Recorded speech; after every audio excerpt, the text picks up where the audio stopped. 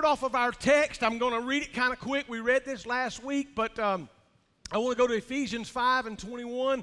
This is probably the greatest scriptures in all of Scripture for the family, the marriage. And I want to run right on into this, but I want to talk about learning how to fight today. But let's look at it. It says, wives, it says, be submissive to your own husbands as unto the Lord. For the husband is the head of the wife, just as Christ is the head and Savior of the church, which is his body. But as the church submits to Christ, so let the wives also be to their own husbands in everything. Husbands, love your wives, just as Christ also loved the church and gave himself for it, that he might sanctify and cleanse it with the washing of water by the word, and that he might present himself a glorious church, not having spot or wrinkle or any such thing. But he should be holy and without blemish. In this way, men ought to love their wives as their own bodies. He who loves his wife loves himself.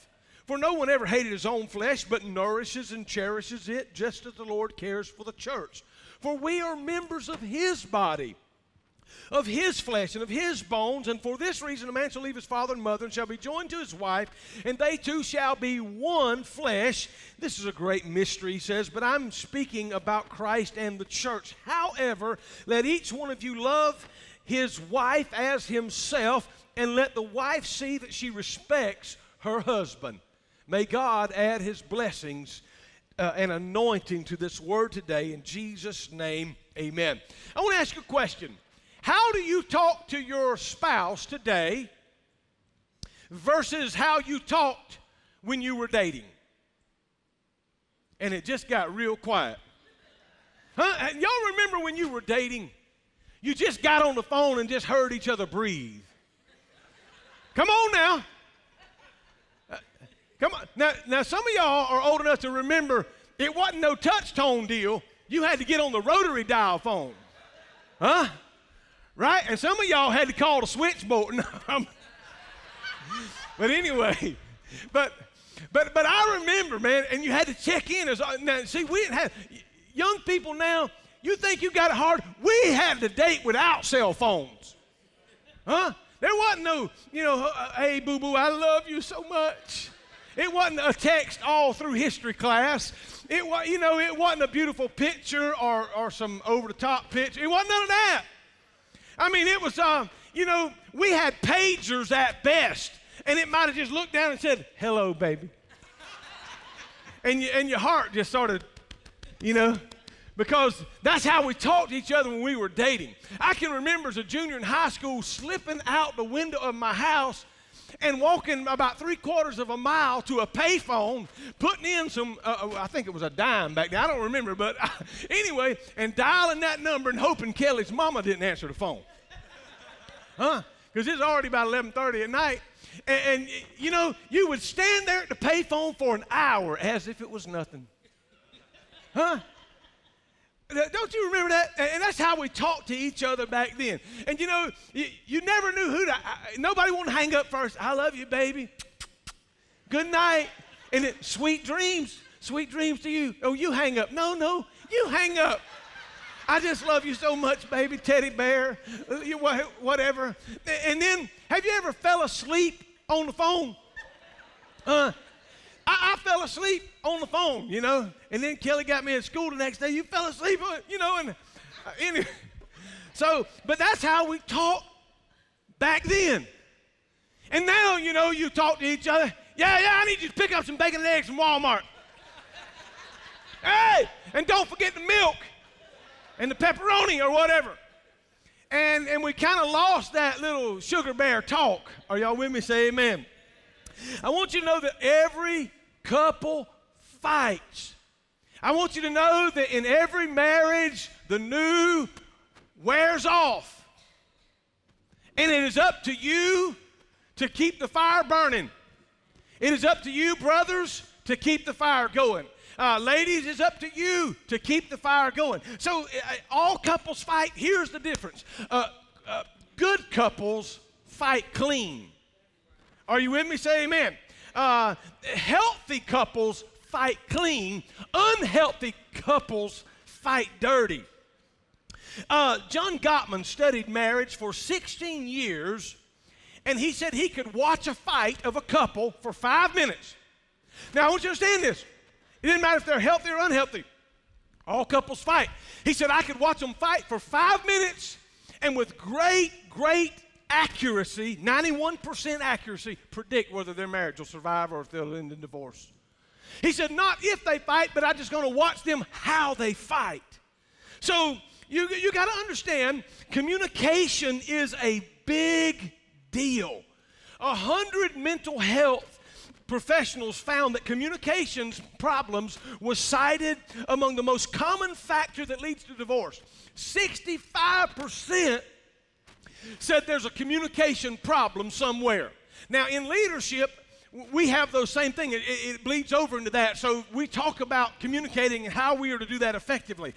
43% said conflict resolution. So you've got a communication problem and then conflict resolution. And those are big problems, 65% and 43%. And I would submit to you that the conflict resolution is a result of not communicating properly. So let me go a little bit further with you and say that a survey found that men and women have different communication complaints. 97% of happy couples, 97% said we are satisfied with our talking, our communication. And 55% of unhappy said we are not satisfied with our communication skills. And so then that leads me to ask, what's the deal with communication? Here it is. 70% of experts surveyed said that men cite the following: nagging and complaining as the top communication problem in their marriage. The ladies, remember to hold on. Now, I'm not going to leave you out of here. We're going to have, that jab, and then we're going to have that hook. So we'll get there. Women's top complaint was that their spouse doesn't validate their opinions or their feelings. Are you with me? Say amen.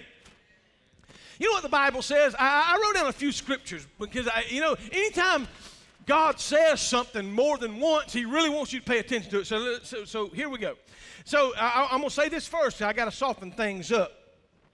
Proverbs 19:14 says, houses and wealth are inherited from parents, but a prudent wife is from the Lord.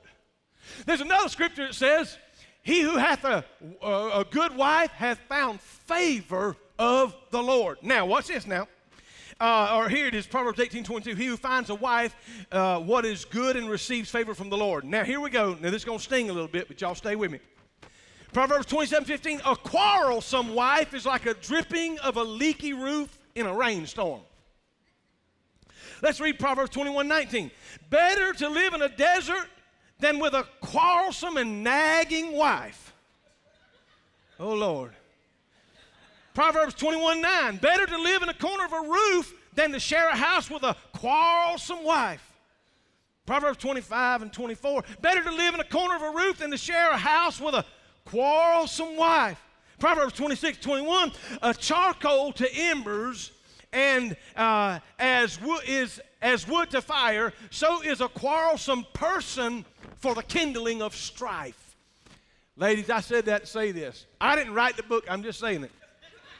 I didn't write it. It's just my place. There's something about quarreling women that, man, the writer of Proverbs, Solomon, and he had 700 wives. He ought to know. Are y'all with me? Say amen. He said it's just, and 70% said it's a quarreling and a nagging. Now, brothers, again, here comes the hook, so we're going to get you too. But you see, we are, brothers, you got to understand this. Women talk, proven fact, 3 times more than we do. We use 1/3 of the words that women use during the day. Proven fact. Are you with me? Say amen. Some of y'all saying, oh, me, and what, I don't know. So that means when we go to work, so basically you sleep 8 hours, you work 8 hours, and then you have some time at home. So by the time we sleep, okay, then we go to work, and we've said our third. We get home, we just want peace and quiet. Well, while she was at home on the telephone or at work, she's only said her third. She's still got 2/3 to go. And guess who's got to listen to it? You and me. Amen. And you know how she wants us to listen? Not while we're watching Monday Night Football. Not while we're watching, this or that or the other. She wants some of our undivided attention, so we have to pursue her with words. We are going to fight. You know that. So just go ahead and know that men use less words. But sometimes we pick some harsh ones. We make our few count. Are you with me? So let me ask you this. Knowing what I've said to you, how is it that, how are we going to get through life with somebody that speaks, 2/3 and we speak 1/3? And we know that communication is a problem. How do you talk to each other now versus how you talked when you were dating? I want to give you a suggestion. Change your mouth and it'll change your marriage. Hello? Now, first, these women are going to leave out of here for the next 3 or 4 days, and you try to change your mouth, brother. They say, you just sucking up. You just trying to get into bed. Hey, y'all with me? I meant to put a rating on these messages. Anyway, but change your mouth and change your marriage. And I want you to understand something. Here's what the Bible says. In Ephesians 4:29, let no unwholesome word proceed out of your mouth, but only that which is good for the building up. Does all of your arguments build up the other spouse? I'm just asking you. I didn't think so. I'm in that same boat with you sometime. I'm not looking down on you. I'm just hanging with you. But only that which is for the building up, that it may give grace to the listeners. Now, after studying, I learned something that word unwholesome there, and in that time and day, was in that context in which it was written, was speaking about spoiled fish, rotted fish. Now, in other words, stinking words. And think about this. I have a fish aquarium at home and in my office. And when one of them dies, I don't let them just hang around. If I see it, I want to go ahead and scoop them up and take them to the commode, and make them a missionary, at the city lift station or wherever they're going. And I have occasionally sent some missionaries that hadn't expired yet. They were just tearing up stuff. So anyway, but no unwholesome communication. So what is unwholesome? He's speaking of rotted and dead fish. So let me talk with you about how we fight. I want to do a little analogy right now and talk about some fish. And there's a fish called a shark. You and I know about sharks because we live right here at the ocean, and a shark will get you, man. Y'all ever been swimming and look around? You see that fin? You don't know if it's a dolphin or a shark. And, man, you're trying to get out of here, asking for a life ring and a helicopter and everything. You know why? Because a shark will leave you bleeding. And some of us fight our spouses with shark mouth. I mean, we just come by, yank. We take half their arm off. We just come by and we just put blood in the water, man. And that's the way we fight, like a shark, and it's terrible. And then there's another fish that I love to eat, and it's called a catfish. But catfish are bottom dwellers. And you know what they do? They scurry around the bottom and they stir up things that's been covered for a long time. And there are husbands and wives that speak to each other, and all they do is keep on running down to the bottom of, way back when, and they dig that up and they stir that up and they chew on that a little while. They can't never forget how you used to be. They can't never forget what you once did. Are y'all hearing me? It's getting real quiet in here. I don't know if it's, but they're bottom feeders and they're sort of digging up. And then there's that angler fish. I just learned about this guy. And this is the guy that just loves to sit in the dark, dark recesses of maybe a cave or, there's not much light. And he has this little antenna that, and it sort of flicks and it almost pretends to be some kind of bait. And all these other fish start running to it thinking they're about to eat. And all of a sudden whoop, got him. And there are those spouses, men and women alike, that you'll throw out a few things, maybe a few kind words, but it ain't like you really mean it. You're just baiting them in. Come on in. Let me get you this far right here, and I'm going to pounce on you sure enough. Amen. I'm going to wait, and then I'm going to devour, and then I'm going to win. So you've got that angler fish mouth. And then there's another fish called a puffer fish. You know what they'll do? They'll get intimidated or whatever, and then they'll blow up. Y'all see them puffer fish? Any of y'all ever acted like one? You know, something goes wrong in your marriage, something goes wrong in your life or whatever, and your spouse, and then you just sort of blow up, and you don't want to say anything, you don't want to talk about anything, you just say, I want to keep my distance, and you maintain that truth. 1/3 of my words, I've already said them today, and I ain't talking to you. You want your marriage to get better? You have to pursue her with your words. Because let me say, when people come to my office for marriage counseling or pre-marriage counseling, they sit so close together you can't put a piece of paper between them. When they come back in 2 years for post-marriage counseling, the room ain't big enough. You know, one of them sits on this side, one of them sits on that side. You know, and you know that's just how it is. But on the pre-marriage counseling, I always ask them. I give them 10 intimacy qualities that everybody's got some of these, or really all of these. And they have to do with security and, comfort and respect and on and on and on. And I ask each one what is their top 3, and then I ask the spouse to guess the other party to guess what their top 3. Because the research says if you're ministering to the top 3 of our intimacy needs, you might not need comforting, you might not need security, but you need respect, whatever it is. And he said if you're meeting the top 3, the other 7 don't matter. And so I would submit to you, brothers, that some of us are working on 7, 8, and 9 instead of 1, 2, and 3. She could care less sometimes about the diamond ring, just wants to feel secure, just wants to feel loved, and whatever it is. I should have brought that list of 10 and put them out. So let me give you God's rules of engagement. Because we got to have some rules or we're just going to devour everybody. James 1:19 says, everyone should be quick to listen and slow to speak. Quick to listen and slow to speak. In other words, and man, this one here gets me. You got to listen carefully. You got to listen and you got to care fully. Because you've listened before, and I've done it too, where we're trying to multitask and we got 6 things going on, and this is just one more voice. Come on, don't act like it's just me. So, anyway, but you have to listen carefully, and you, let me tell you, I'm going to just tell them myself. I get in a hurry sometimes. No, I'm in a hurry most of the time. So we're packing for camp meeting, and we're going to leave, and it don't start till 7 o'clock, and I tell my wife, listen, you could have gotten up at 4 a.m., and it wouldn't matter. We're still going to get there dead on time to start. Drives me nuts. Are y'all with me? And so, but anyway, this is me.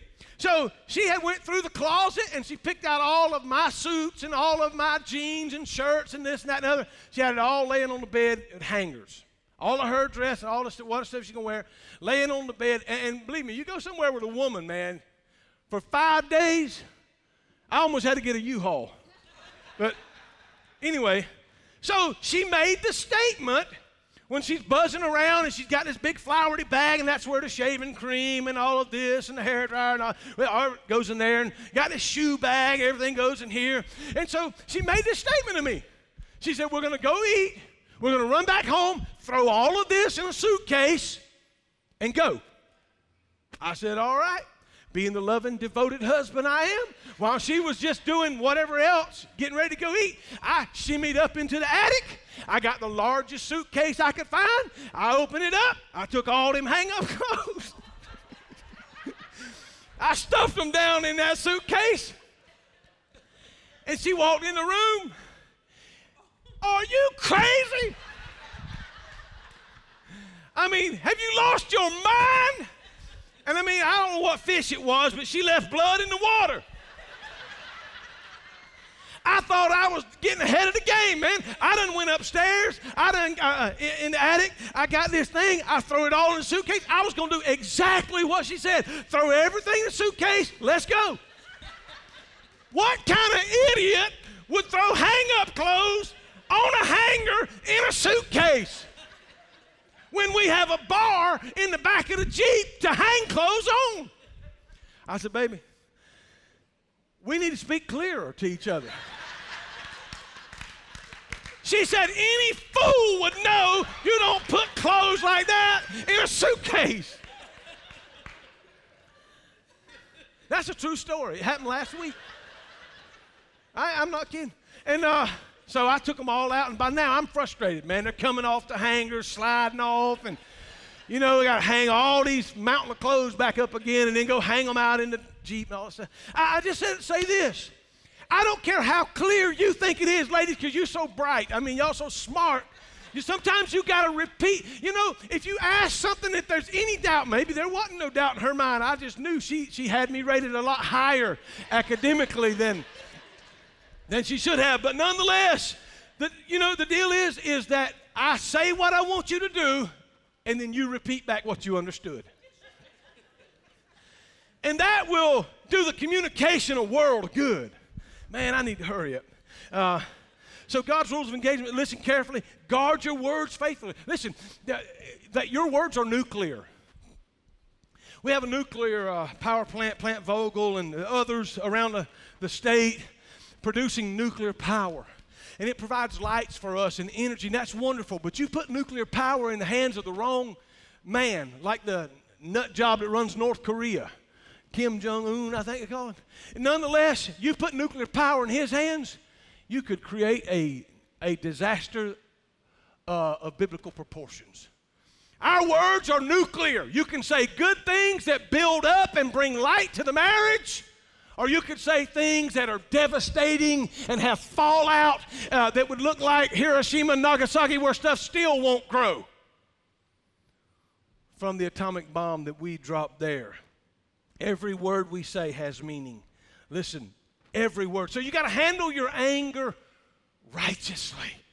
The Bible says in Ephesians 4:26, in your anger do not sin. Don't let the sun go down while you're still angry. That's what I was saying last week. Listen, I know it's 11:30 when the fight started. It don't even get good till 12:30. Y'all with me? I mean, that's when you're opening that bottle of water and, start wiping your head and just really... no, but you got to stay up and get it fixed. You cannot just keep on. Listen, you got to handle your anger righteously. Brothers, let me just say this. Before she was our wives, she was God's daughter. And if you got a daughter, how many of you got a daughter? Let me see your hand. Come on. How do you take it when you hear somebody talking bad to your daughter? I don't take it good. Hello? I could go to jail for my actions if I see you abusing my daughter. And be glad to be honest with you. The thing about it is we got to treat her with respect. And I know she's got to respect us. The Bible said it, that she respects her husband. But listen, the Bible says, there's everyone, Proverbs 29:11, everyone should be quick to listen, slow to speak, slow to become angry, for a man's anger does not bring about the righteous life that God desires. Now, that's James 1:19.